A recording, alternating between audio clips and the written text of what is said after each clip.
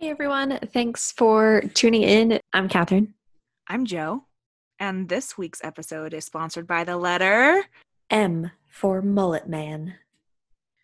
Oh my God, it sounds like a real podcast. I know. I'm a real boy. Maybe we can do that. Today's episode is brought to you by the letter P for podcast and proud, not penis. Those are always unsolicited. No, thank you.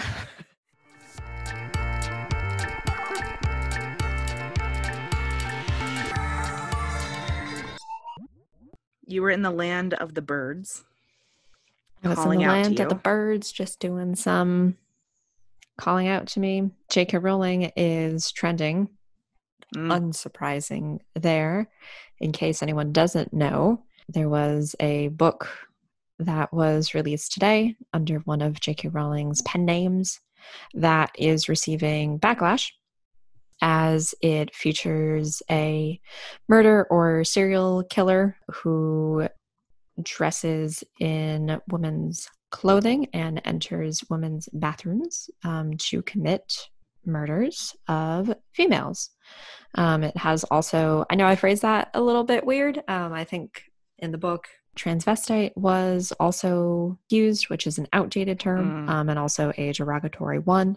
So I'm looking at some of the top tweets now for J.K. Rowling, and it's a mix between severe backlash over cross-dressing serial killer book that I put in quotes. J.K. Rowling has made offensive tweets to the trans community before. She has earned the label of TERF. And yet there are people on here that are saying having a killer dress up in drag is not a unheard of tale and something that has been done before. So they were just saying, it's the fact that it's 2020 and it's J.K. Rowling that she's getting all of this backlash, which, sure, maybe some of it is the fact that it's 2020, but also the fact that it's J.K. Rowling and she's getting some of this backlash, happens to be deserved, because if you have a history of being sexist or racist or genderist, that's not the right word, or any type of ism in a negative, well, then, this is just another repeated offense and behavior that we're seeing. So, that's also not uncommon. Hey, person, I see your point, but also you kind of just made your own point in that. Repeated pattern of behavior, folks. I have a lot to say about this topic, and I'm going to try and I came out strong last episode. I was feeling myself and I was feeling extra. So I'm going to try and keep my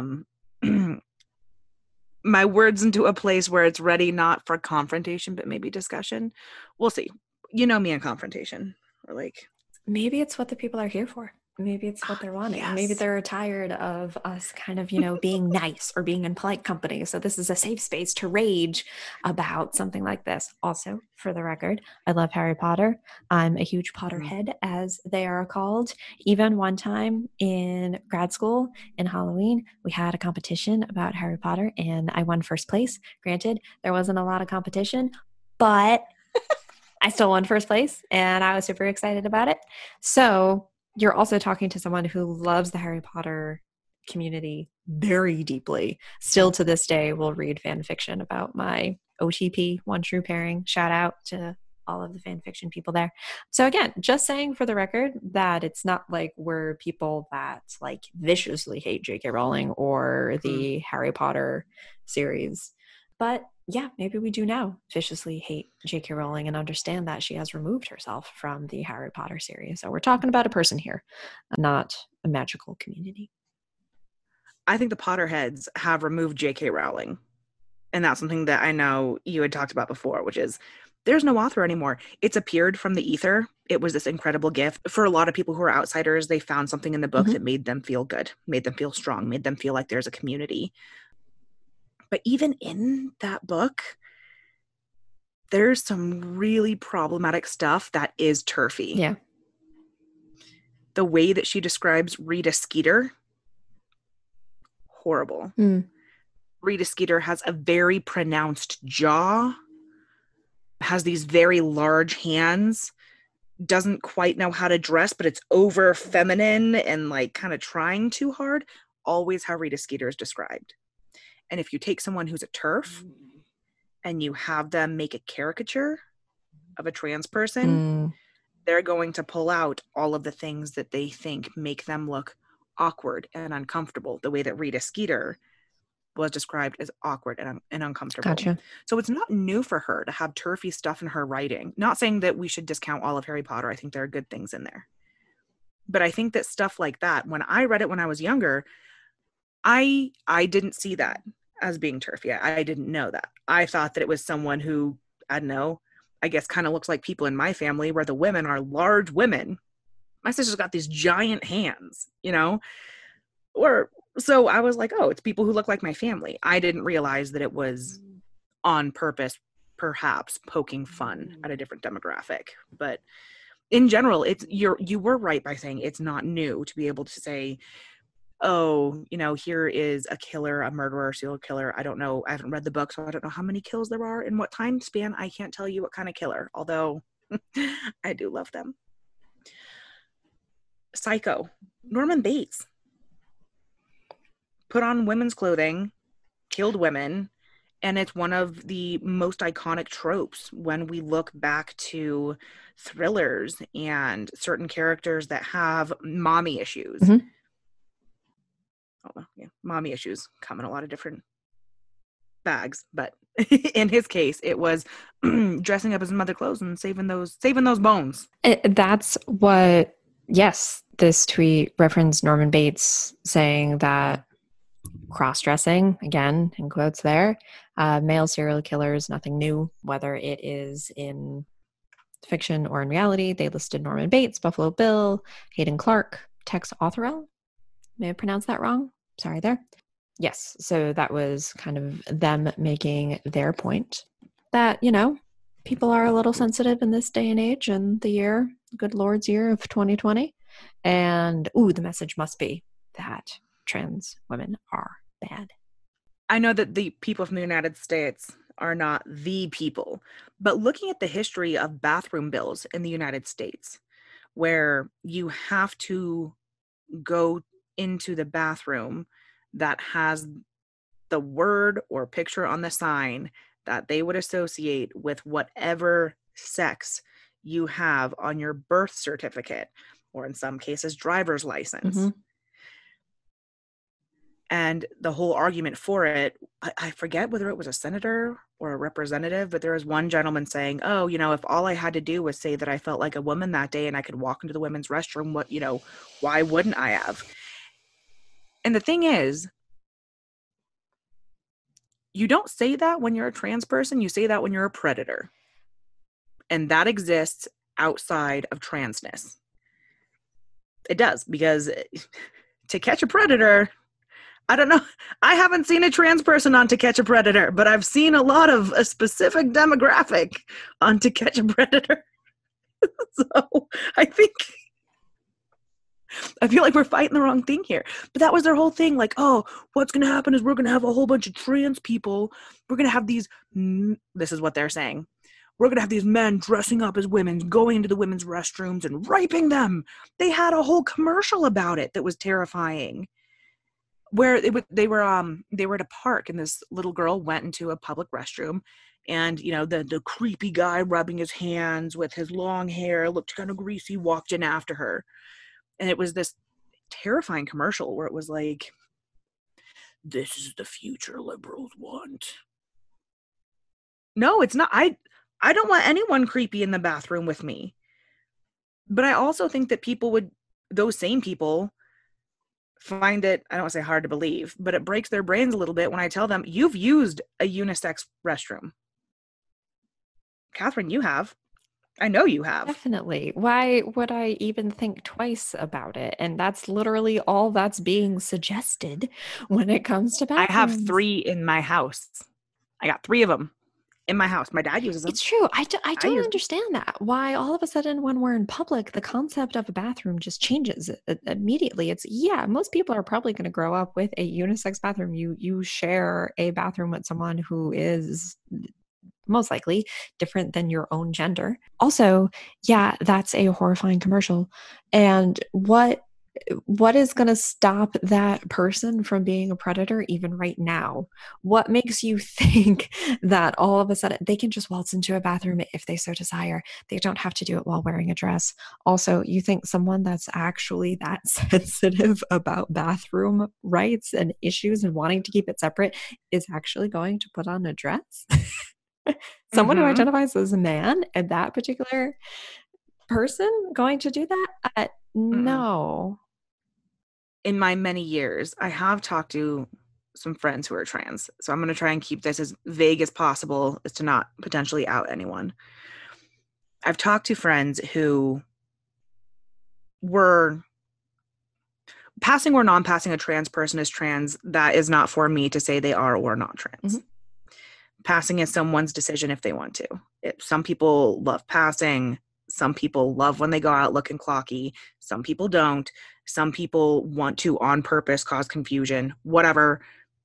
I want you to be happy in what you're doing, and regardless, I think you're probably going to look great anyway. We've covered that. Catherine, I was lost. Give me my map. Trans people have said to me about bathrooms. Boom, found it. Back on the map. So happy I could have Sorry. provided you no guidance at all. But you know what? You Did it found your way myself. back. I'm very proud of you. I'm an independent woman.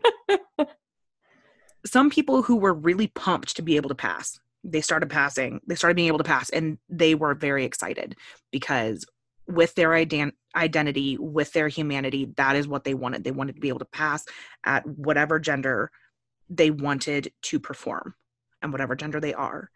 And they wanted nothing more than to be invisible in public restrooms. They wanted nothing more than to be able to go into a women's restroom and no one bats an eye. Yeah. They don't want to cause a scene. Yeah. They wanted nothing more than to go to a men's restroom and nobody bats an eye. They don't want to cause a scene because they know as soon as something happens, as soon as anyone clocks them in a bathroom, you are in danger. Yeah. You're in danger. Mm-hmm. And then there are some people that on purpose are like, no, I'm going to fuck with people's heads. Mm. And I feel confident enough and comfortable enough to continue to do this. And I'll use whatever restroom is my gender. And if I'm gender fluid, then I'll use whatever restroom is the gender that I'm feeling and performing that day. And that's just where I'm going to be. If you are so interested in what people are doing in the bathroom, you need to examine your kinks and consent. Yeah. I'm not that interested in what you do in the bathroom, Catherine. I'm not. For most people, I'm not interested in what you're doing in the bathroom. I want to do what I'm going to do. I want to wash my damn hands and I want to get out of there. And if you are so interested in what people are doing in the bathroom, I think you've got a kink. You could Google some of those. And that's okay. I'm not going to kink shame you. It's just not my flavor. Mm-hmm. There's also, and hang on, Catherine, I'll send this to you really quick and then I'll put the link in our show notes as well. There's this article from The Advocate. It's titled, I was recently informed I'm not a transsexual. It came out in June 2017, and there's a professor who's trans. The class didn't know the professor is trans. Okay. And so when they start talking, it's in a gender studies 101 or a gender 101 kind of class. And when they pop off and start having the conversation, long story short, a student said, we don't use that word anymore. And a cis man in the class was like, for real, we don't use that word anymore. We don't use transsexual. Okay. And so I find it really, really interesting and really, honestly, near and dear to my heart. And from what we talked about last episode with how quickly words change and how words that you identify with, their connotation, denotation changes. There are different ways to say things. Am I no longer a transsexual? Am I now trans? Am I transgender? And this is a really cool article to just kind of look over. And I think it illustrates that point really well. I know we can't go through all of it right now, but I'll post it in the show notes for everyone because I just think it painted the situation really, really well. Yeah, thank you for sharing that. And I can understand where it is a lot to kind of keep up with, but that's basically language in general. So language is always adapting. Some items are going to fall out of practice. Some are not going to be commonplace anymore. Some are now going to be politically incorrect for you to Mm-hmm. say and use. But also on the flip side, and I know this happens a lot in the queer community, I just said the word queer. That's also an example of a word that has kind of been reclaimed as well. So it is a fine line between you don't know how someone defines, and maybe to them that is not a offensive word and a part of how they wish to identify, but also some things it seems you can publicly call out and shame, and some it seems that's still not cool. And I guess we're still trying to figure out and kind of like walk that line. Like I remember one time in, or it's actually something that we were kind of talking about in work as well, and talking about being anti-racist or being how to train yourself to kind of recognize unconscious bias in yourself and in others. And do people have a preference if they say something that could have been construed as racist in a certain setting? Do you want to call them out there publicly, or would they prefer to kind of be taken aside and, you tell them in a more private space? Mm, I see what you're saying. And then is it more important to preserve their safety? Do they want to be called out in private or public? Or is it more important to protect the person or persons they're potentially harming with that language? Of those in a room, and also setting an example of like, hey, it's not okay for you to say this Mm. anymore. So it is a very delicate line that's there that people are treading. I think that goes along with cancel culture. I think I am not saying that we should allow everyone in every situation to make amends and be back 100% where they were. I don't think so. Mhm. I think there are some things that are just that one, there are many things that are not for me to forgive, but even if I'm a part of the community that could help provide absolution, I don't know if I always want to. Remember that thing about me Yeah. loving conflict? There's that. But also I don't think everyone can or should be absolved, myself included. I think there are things where I'm never going to not be the villain for someone, Yeah. but I can grow and I can change and I can do better in the communities that I now occupy or the communities that are around me and do what I can. I think that, for instance, J.K. Rowling, cancel, stop. I'm done. I don't want to give you any of my money. Hermione Granger should have been the main character. Hermione Granger is the reason those dumb boys are even alive in those books. Okay. But outside of this, It's true. I will back you 100% with that. but with that, there's so much from the books that's good that people took. And I want that to continue for them. And It's true. I just don't want J.K. Rowling to have any more money from it. And it bums me out that now there's an entire theme park where I don't want to hold back from kids. And by kids, I mean even people my own age. And I'm no longer a kid, unfortunately. But I don't want to hold back from people the ability to connect deeply with this thing that they've read, whether it changed their lives, it allowed them to feel stronger, safer, bolder, smarter, to chase their dreams, whatever it is. I want them to be able to hang out with that. I just don't want to give her any more money. And I don't know how to do that. And I don't know that I can separate the art from the artist with her. That is super difficult. And I don't think there is a situation right now where you could Mm. separate the art from the artist. I think a lot of people try to.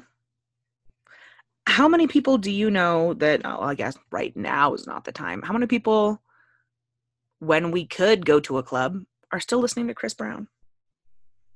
R. Kelly. Even outside of Chris Brown, because Rihanna was the one who needed to provide whatever absolution, and she said what she said about him. I'm still not comfortable providing money to him. I'm not comfortable with that. Yep. But when it comes to R. Kelly and everything that's come out about him and everything that has been coming out about him and all of his victims, and yet people still stream the music, still buy, still use it in so much. Like, I guess I don't know how to do that. And then I also feel like it shouldn't always be done, because just like there are parts of me that are my identity, they make up my identity. It's not just one facet, but it's this whole web of what makes me who I am. I get that, like, predator isn't a, Catherine, I might need you to walk me through this. Predator isn't a word that you would typically use to describe yourself. But if you are a predator, it definitely informs your personality. So it is like a personality trait, because your brain works like a predator. Yeah. Your brain works as a turf. And when it does that, it informs all of these other pieces of your identity and all of the things that you're going to consume because of your personality. If they can't separate that from their personality, or if they're unwilling to do the work to heal the communities they've harmed, then should we separate the art from the artist if they're not willing to part with that shitty part of them? Because if they're not willing to part with that shitty part, No. There's your answer. No longer open for discussion. Just straight up no for that one. I feel good about that. Maybe talking through that with you is better. Because I think if they're not willing to do that work, then what's the point? Then why give dollars when I have so few if you don't want to be not shit? I don't pay for shit. This is an awkward attempt at a segue. Several minutes ago, you used the word villain, and my mind immediately went to Kim Possible. Oh, Kim Possible was great. Yes, we can talk. What was her name? Why do I want to call it Shapiro? It was not Shapiro. Oh my gosh. Shigo? What? Shapiro. Yeah. Sorry, did you? Are you talking about Ben Shapiro? I don't like know. The political the conservative political commentator, media host.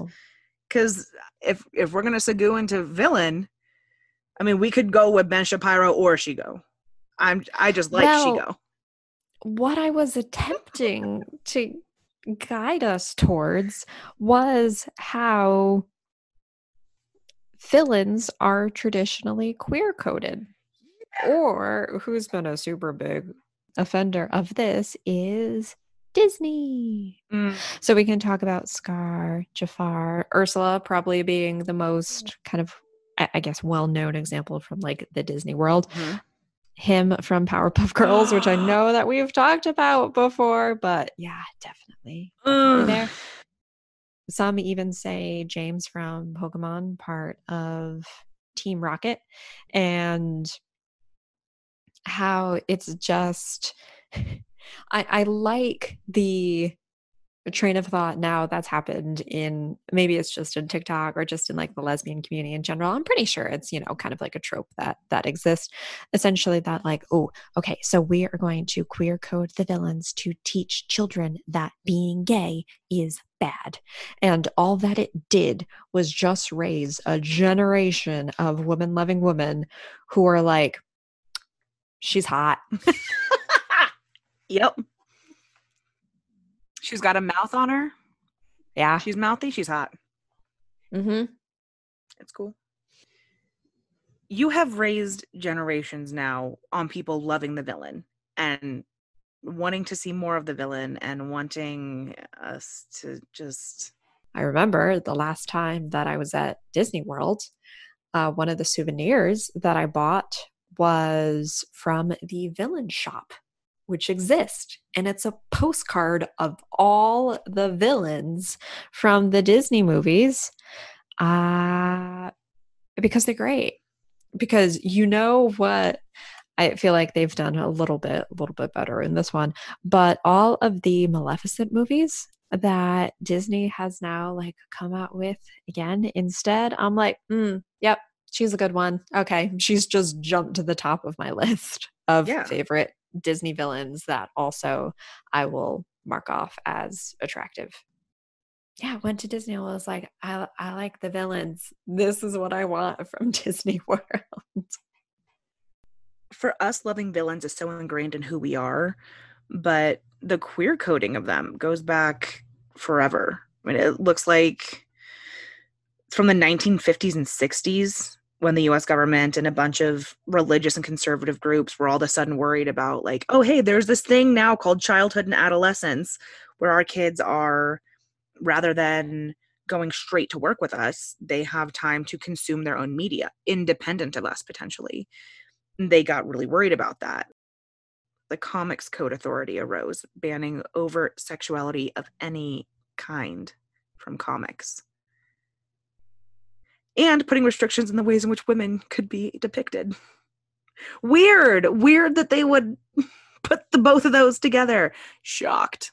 I think that anymore, looking at this through a lens that's not 1950s and 60s, because I'd be already dead. They would have killed me.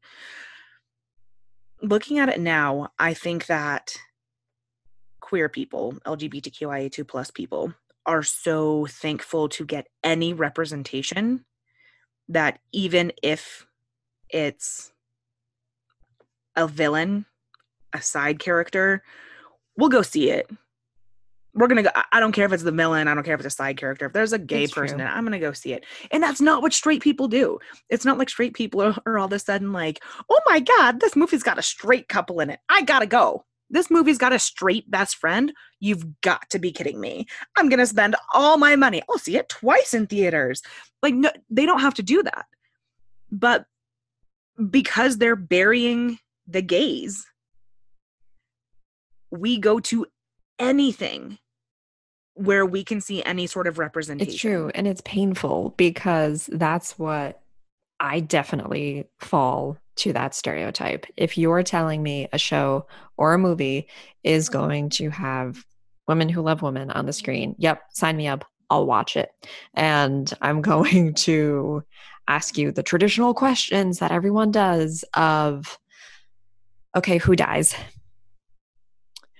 And is there a Mm-hmm. happy ending?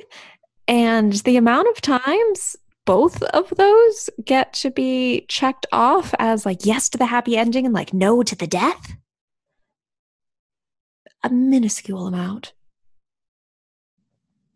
Mm-hmm. I was taught that being gay ends in sadness, heartbreak. I was gonna try to rebut, but 2020 has been rough on me, No, so I don't. we'll just take a moment of I silence can't for be like, that one. no, it doesn't. Mm-hmm. Some of like the movies and the TV shows that we grew up with, but I am very happy to see what the youth of today is also growing up with. I say youth of today as if I haven't like watched both of these, but Steven Universe is super good with kind of LGBTQ plus characters, as well as Legend of Korra. Hey, big shout out. Love the Avatar series. But again, those two things that I referenced, great that it's geared towards a younger audience. Really do genuinely love that, Mm-hmm. but also a little bit more, they are still cartoons essentially. They are stylized drawings. And again, I understand that's basically what Disney is, animation. It would just be really nice to also have these as adult movies. And no, I don't mean porn. I literally just mean a movie Mm. geared towards grown-ups that also show there can actually be happy endings. I would watch all of those. You're saying happy endings in porn and successing sentences as if we're not, as if they don't belong together, and I don't. Was it intentional? Those two things absolutely belong together. Was it unintentional? Who knows? Was it unsensational? Perhaps. Um, You're right. I wish that there were.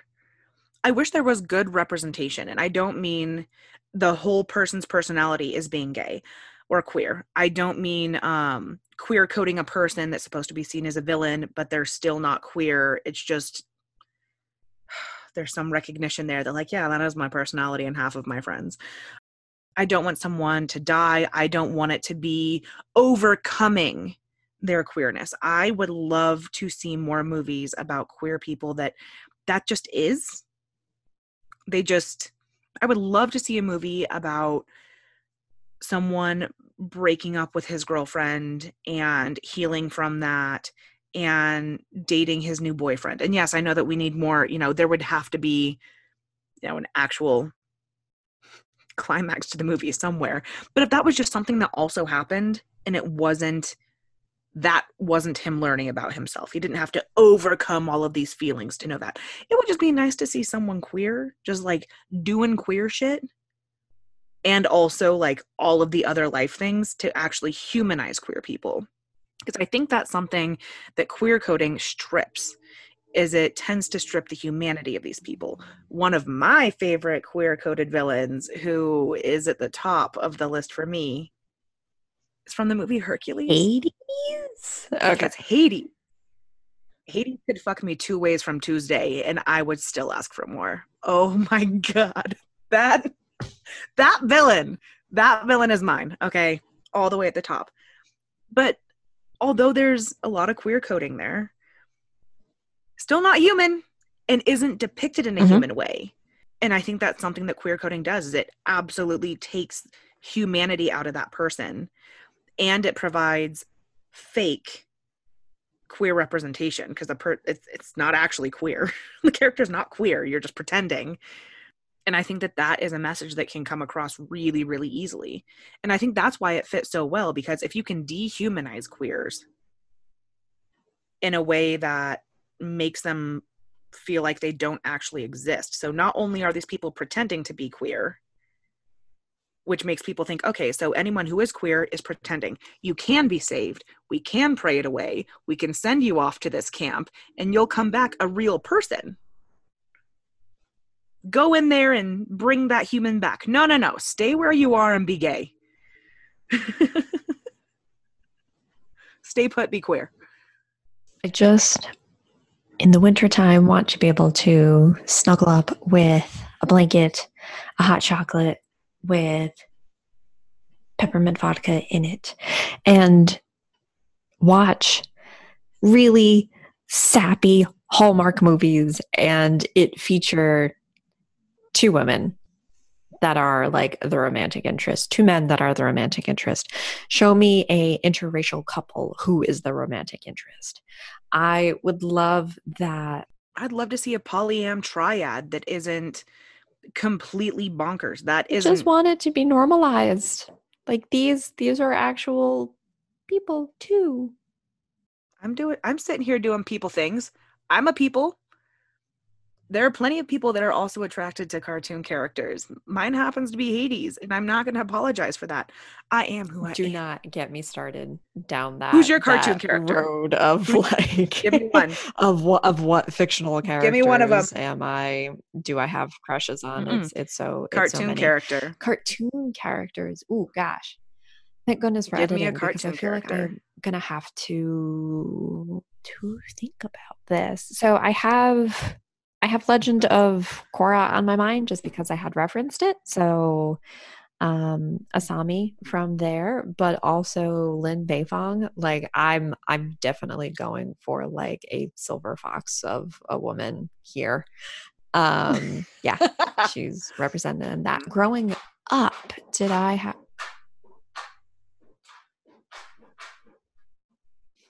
Speaking of porn, because from this side, it just sounds like... Is it? It's my cat using the litter box. We're going to have to not talk for a second. No, that's fine. Just bring it full circle to kink, and let me tell you that. Excuse me, you used the word climax, I would just like to say, in one of your sentences, and I was a big girl and didn't point it out until right now.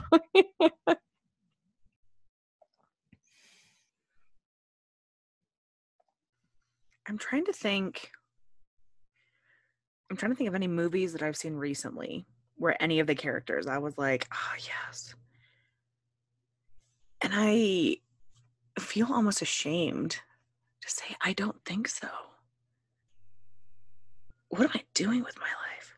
I've been watching a lot of horror movies, not even horror, but like thrillers. So like In the Tall Grass, love it. Playing with Time, but like nothing queers there. Older women though. So here's the thing. We didn't talk about it. It was cut from last episode, but I'm going to bring it back up because you opened the door to older people. Boom, boom, boom. So I agree. Older women, lovely, lovely. But that's something that I've had in my brain since forever. There's something about, I feel like I've always had something for people in Mhm. like their 30s, 40s, always. Because even when I was way too young, I was still like, oh, there's going to be a day. There's going to be a day where I'm no longer 16 and you're no longer 40. Yeah. And this isn't going to be as weird. But even now that I'm 30, I'm like, in your 50s, huh? That's cute. I like it. I think part of it is the magic that happens when women reach a certain age and they go, I'm fucking tired of being quiet. I'm tired of wearing what I'm supposed to wear. I'm tired of doing the things that I'm supposed to do. I'm going to be my own independent person. And then you look at that, and part of it is like more of a squish than a crush because you're like, Yeah. I also want that in my life. And so I want you to be in my life. But then part of it is, and you are damn attractive. Wow. Like, Yeah. not only do I look at you and think, like, wow. Well, I mean, because most queer women have this problem. Do I want to be you or do I Yes. want to be with you? Do I want your haircut or do I think it looks hot on you? Do I want your pants or do I want you out of them? It's very confusing, so hard. But with there's some sort of power that older women have. I mean, for me, older people, always 100%. Everyone shall remain nameless, but you know who I'm talking about. And this individual, ah, for so many years.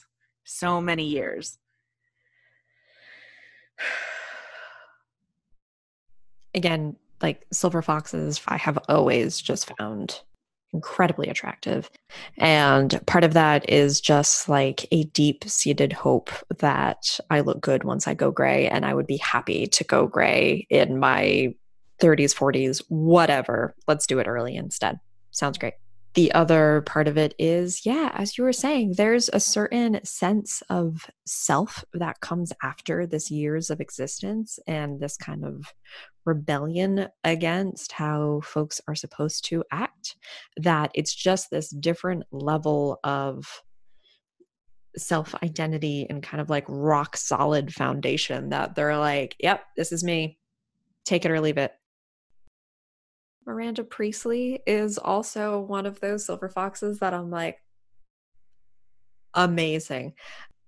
Yeah, I think she should have gotten together with Andy. Yeah. So that's just, those are my feelings. Some other series and whatnot. Other personal crushes of mine include Irene Adler from the Sherlock series, especially the BBC version. Also, Captain America. I don't particularly care for Captain America himself, but Peggy Carter as part of that series, amazing. Love it. You'll notice both of those women have like dark hair and red lips. Great combo. Then otherwise, I guess we're circling back around to Harry Potter land as well. Minerva McGonagall was a big crush of mine, and just want to state I love Maggie Smith to death, but McGonagall in the series, her age was never defined as quite that old as Maggie was when the movies were being recorded. So, like, I'm bringing her back to around like a 50s, or at least appears to be 50 because witches and wizards age differently. So, Mm-hmm. those are mine. I feel like I've been really bad about consuming pop culture recently. And that's not tooting my own horn. That's me saying I got to get my head out of the damn sand. I will say, for me, Kate Siegel. I first came to know who she was from Haunting of Hill House. It was that Netflix series that came out, and she she played a queer woman there. And she's one of those people for me. I don't know whether I want to be her or whether I'd be like, oh, wow. Because I think her character is someone in that series that I just loved incredibly. I also saw a lot of myself in that person, which again is why I'm like, do I want to Mhm. be with you or do I want to be you? I did not know that name. I had to Google her. She's amazingly gorgeous. And I feel we're now stepping into a very niche world of women that I think are actually really attractive that I would love to see in movies, but they just happen to be in a majority of horror or thriller related films. And I do not touch that shit with a 100-foot pole at all. Not willing to talk about it. She seems like one of these people. You know who is also one of these people? Sarah Paulson. And I wish I could watch more of her stuff. I just can't because I just don't do horror. It's not on the table for me. So when Ocean's 8 came out, I also ate that up because one of my partner's crushes is Sandra Bullock. One of my crushes is Kate Blanchett and also Sarah Paulson. So it was just amazing to kind of watch and consume. She's incredible. I mean, she's gorgeous, but the characters that she plays, she digs so deep into them. She's incredible. It made me so happy to see in real life a split age queer couple that's like happy.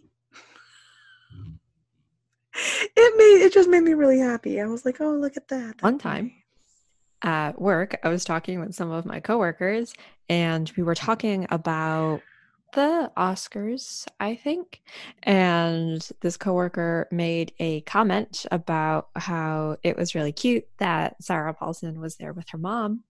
And I went, oh no. I just Oh, started like smiling immediately. And I'm like, I get to crush this person's morning with queerness. This is amazing. And I was like, no, no, no, no, no. Their mm-hmm. partner.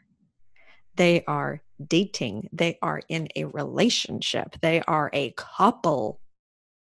This is not a family relation. How did that go? It was a moment of kind of like pause and wonder and she's like, well, I can obviously tell that they were close, and I guess because of the age difference I kind of just assumed that it was her mother, but then it was just like a whoa, mind blown type moment. Mm-hmm. It's fun to do that. It's fun. Yeah. Oh, It it is. genuinely It is. it really is, because again it circles back to that idea of like we are going to normalize queerness. Like it is out there in the world. You are just not aware of it, but it legitimately is just everywhere. See how normal it is? But that's been happening in history. Oh, look at this friendship kiss between two men. 'Twas quite common in Massachusetts at this time to provide your partners in friendship with a slight kiss with hellos and goodbye. No, they were gay. Gay. It's They were true. gay, and that's just the way that it is. And it's been happening for forever. The misunderstanding of people being queer. I want to circle back to the misconception that my coworker had about Sarah Paulson and Holland Taylor and thinking they were Mm-hmm. mother daughter instead of actual like girlfriend, let's say. Why is that so common? Why would people think that a same sex couple is sisters or cousins or brothers or whatever it is besides it? I can't tell you the amount of times I've heard that with my current partner and I, it happened just this past weekend. We went to go get tested for COVID because hashtag responsible adults. And at just kind of like joking around and talking and interacting. And I don't understand why people also feel the need to ask, oh, are you sisters? I feel like that I feel like actual sisters don't get that question. I don't know. I'm an only child. As someone who has siblings, can you tell me is do siblings get that question normally, or is this just them like putting out feelers to be, oh, I think they might be queer, but oh, I don't want to offend them by saying that first. So let me throw out, oh, are you sisters? My older sister and I get that Oh, all you the do. time. Okay. My little sister and I get that all the time. My brother and I, if people aren't sure, so she's your sister? Yes, she's my sister. So yes, I do get that question a lot with my siblings. Are you sisters? Is that your brother? So I do get that question when I'm with them. But I think that once people aren't used to people being queer, so once they pass no, she's not my sister, They're stumped for they what don't know what else to do. I will say though, any queer person should take this how they will, but we all know that it's true, especially if you look at current or past partners. There's absolutely a thing, especially I've noticed with queer women. The lesbian urge to merge does happen with the way that people look. Absolutely. Similar haircuts. Suddenly your styles just change a little bit, and it's incredible. So I think that part of it comes down to going back to cartoons. You knew two people were together because they looked identical. They had the same Hmm. color hair. They wore the same color clothes. They looked pretty similar. And so I think that coming up with that, you're like, okay, so that's how you have a family. Everybody looks the same. And then you grow up and you start looking around and you see people that don't look the same with one another. And you're like, I assume because you're halvesies, you're related like siblings. And then once it's like a no, you're like, I don't understand how you could be family and not look alike, which is exclusionary of massive groups of people. But I think that that's where things stop. I think that it's ingrained in us so much in childhood that like things that look alike go together and that's it. We do get that question, but I also think it does come back to the fact that sometimes lesbians just look like one another. Women look like one another when they're in a relationship. Not all the time. It's not always true. But sometimes that urge to merge does come through in how people present themselves. You will hear no further comment from me on that at the moment, as someone who has been guilty of it. I don't. And that's why right now I don't even look human because I'm not in a relationship. I'm barely in a relationship with myself. The urge to merge with oneness, the void. Urge to merge with the void. That's me. When you were talking about, The void has asked me to stop looking at it. You look into the void and the void also looks into you. The void's like, stop. I no longer wish to be perceived. I think we should see other people.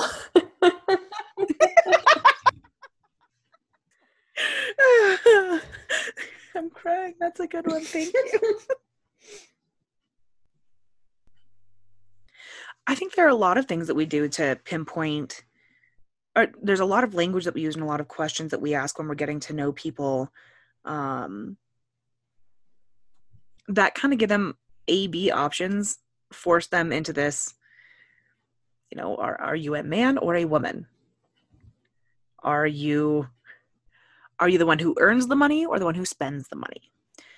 Are you the one who shops at Target or shops at Home Depot?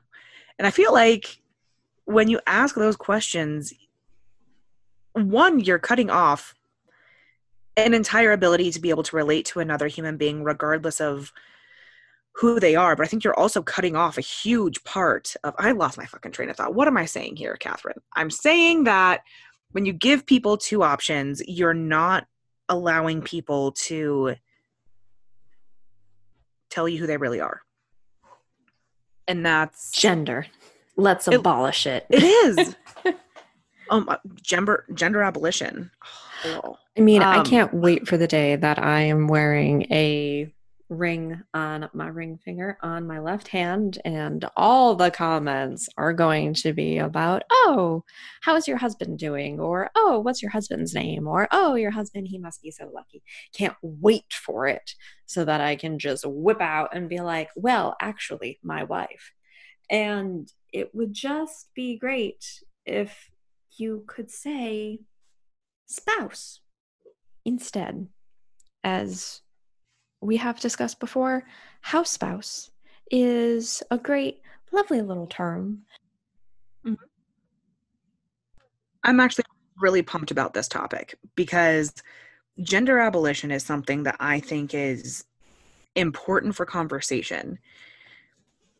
But I have a tough time because I'm worried that in my desire to push for more inclusive, open ways of discussing one person or multiple people or myself, that for people who are trans, that I am erasing their struggle. Yeah. Because I don't think about my gender. My body looks the way that it does, and I assume I'm fine with it because I'm lazy.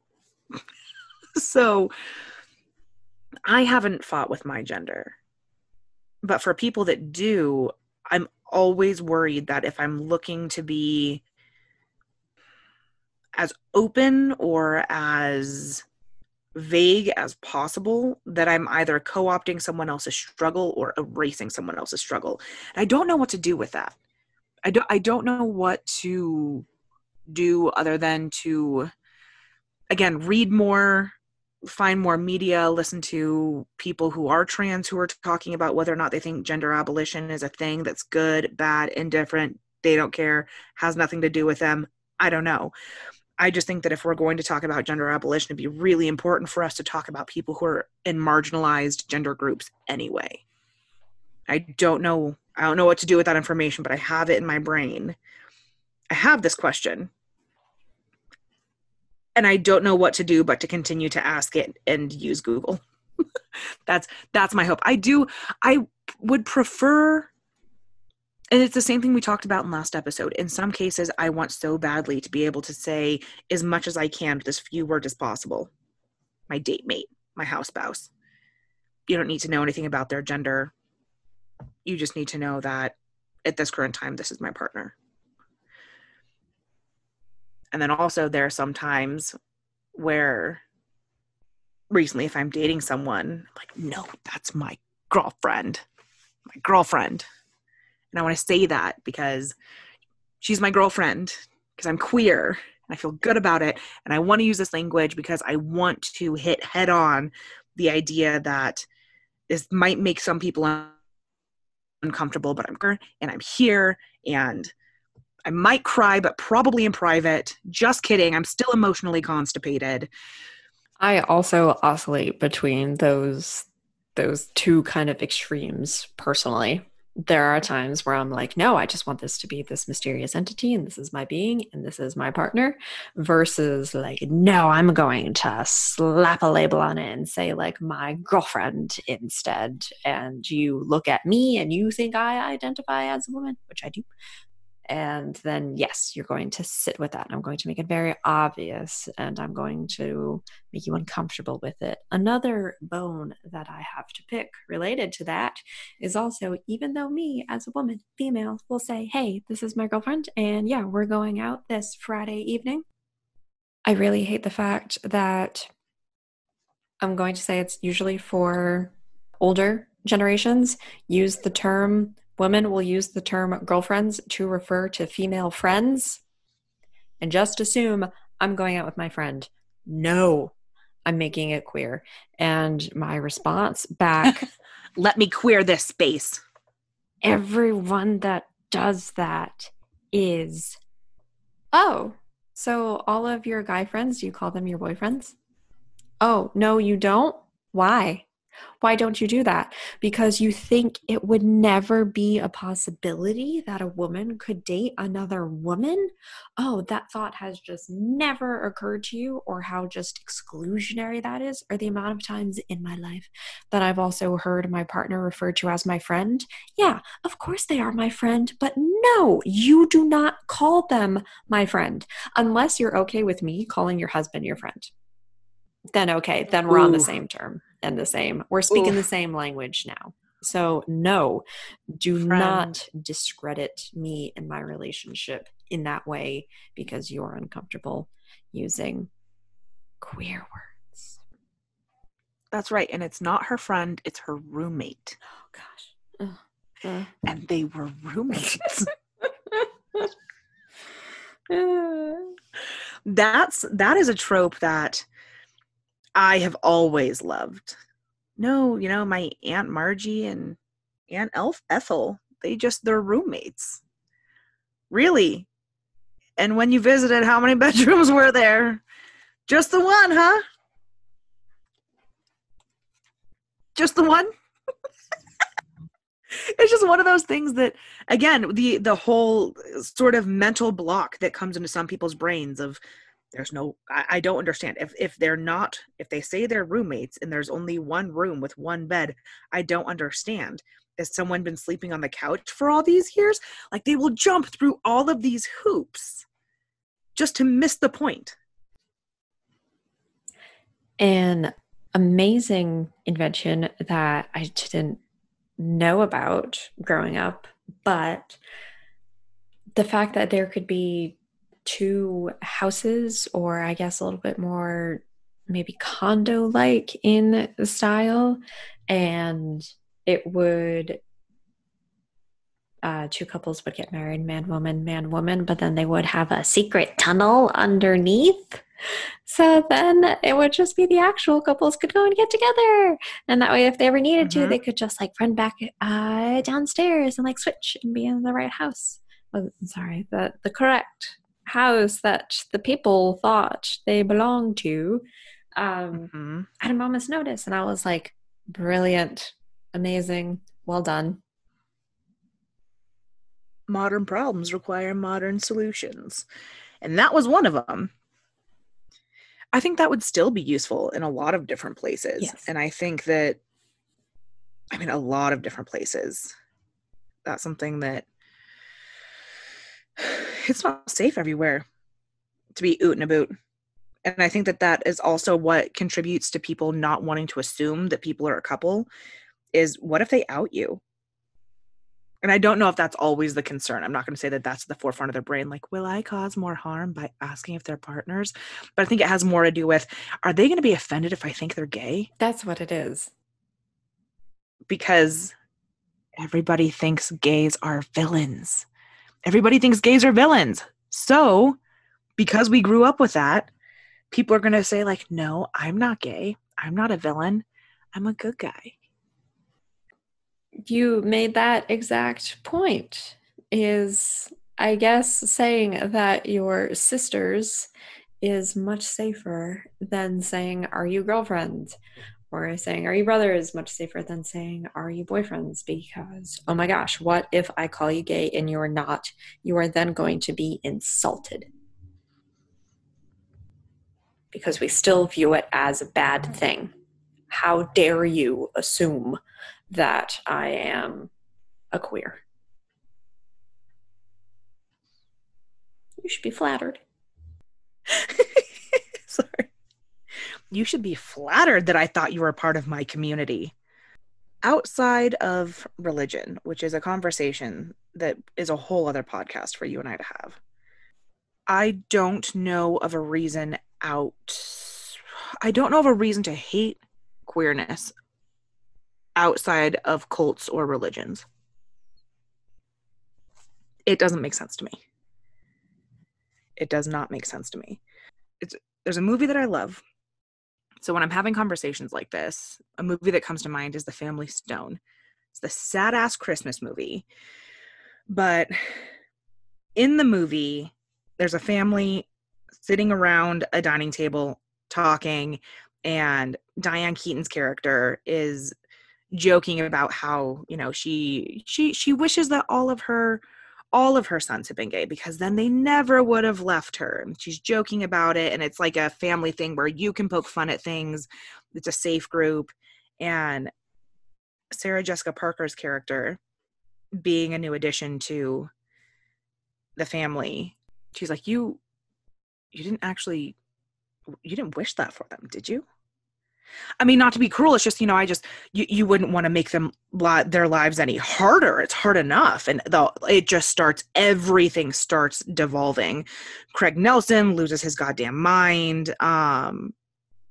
You have Diane Keaton also coming unglued. Luke Wilson, who's in it, typically a funny guy. He doesn't lose it in that setting, but he's definitely just not thrilled about it at all. And then the son, who is gay, played by Tyrone, I think it's Giordano, he just feels dismissed because, again, here is this new person coming into the family, trying to have this conversation where Tyrone Giordano's character knows that his mother is joking. But Sarah Jessica Parker's character can't get it in her mind that there's nothing wrong with being gay, and that's why this is a funny joke, because they're poking fun at this idea that the small gay boys want to be around their mothers and only play with them. You know, that whole trope, the idea that they're feminine, that, you know, they would never fly the coop. All of these things are just tropes that are constantly pushed out. And so to see that in one character, and especially in a movie that's about family coming together, that was something that really stuck out to me. And that's something that I love talking about in these conversations, because people still think that gay is a bad thing. It's not. It's a thing that exists.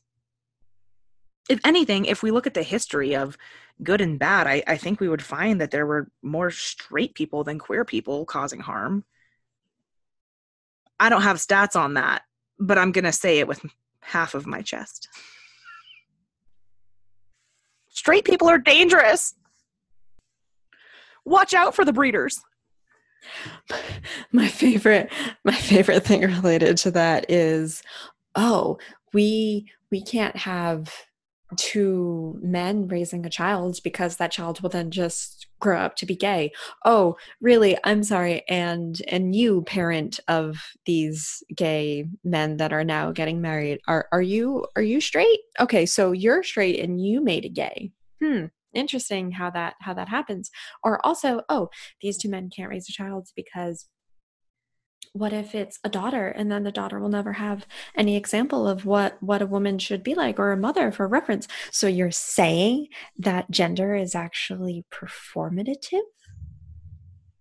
And so you're saying that you learn by mimicking and just going along with it? Awesome. Good. Glad we're on the same page. Yes, again, you face planted directly into the point and still fell through it.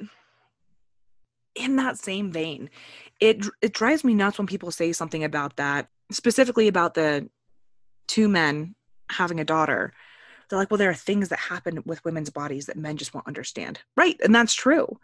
And I think it's important that if you're going to raise a daughter, whether you are doing it with another man, another woman, any other person, that you should learn. You should learn. You should learn. You should know that, I don't know, period blood and urine don't come out of the same hole. Maybe you should know that. Maybe you should know that if you're going to raise a daughter. Or more blatantly, if you're going to have someone that's a kiddo of yours and they have a uterus, learn things about it so you can teach them. And they know what to say, and they know what questions to ask. And also you can teach them how to find trusted adults. I'm not going to say that, you know, lesbians only hang out with other lesbians. Lesbians a lot of time hang out with other lesbians, but not exclusively. It's not as though anyone's going to raise a kiddo without out seeing other types of people. And the people that do raise their kids not seeing other types of people tend to be white, straight, cis people. It's exactly what it is. They raise kiddos in this homogenous arena of, this is how you look, this is how you act, this is what we do. And then all of a sudden they're surprised when someone is different. And it's not celebrated. It's pushed down. It's shushed. It's tossed away. I think the moral of that story was Diane Keaton's on my list.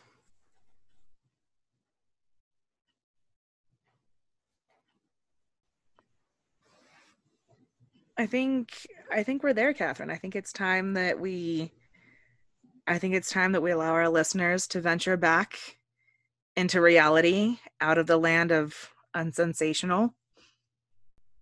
You can find us if you desire. You can find us on Instagram and Twitter and Facebook, all at unsensationaljk. You can email us at unsensationalpodcast@gmail.com. You can hang out with us at our website, unsensationalpodcast.com. Hit that contact button and you can let us know what you want us to talk about. Send us a topic suggestion. We promise it'll still be unsensational.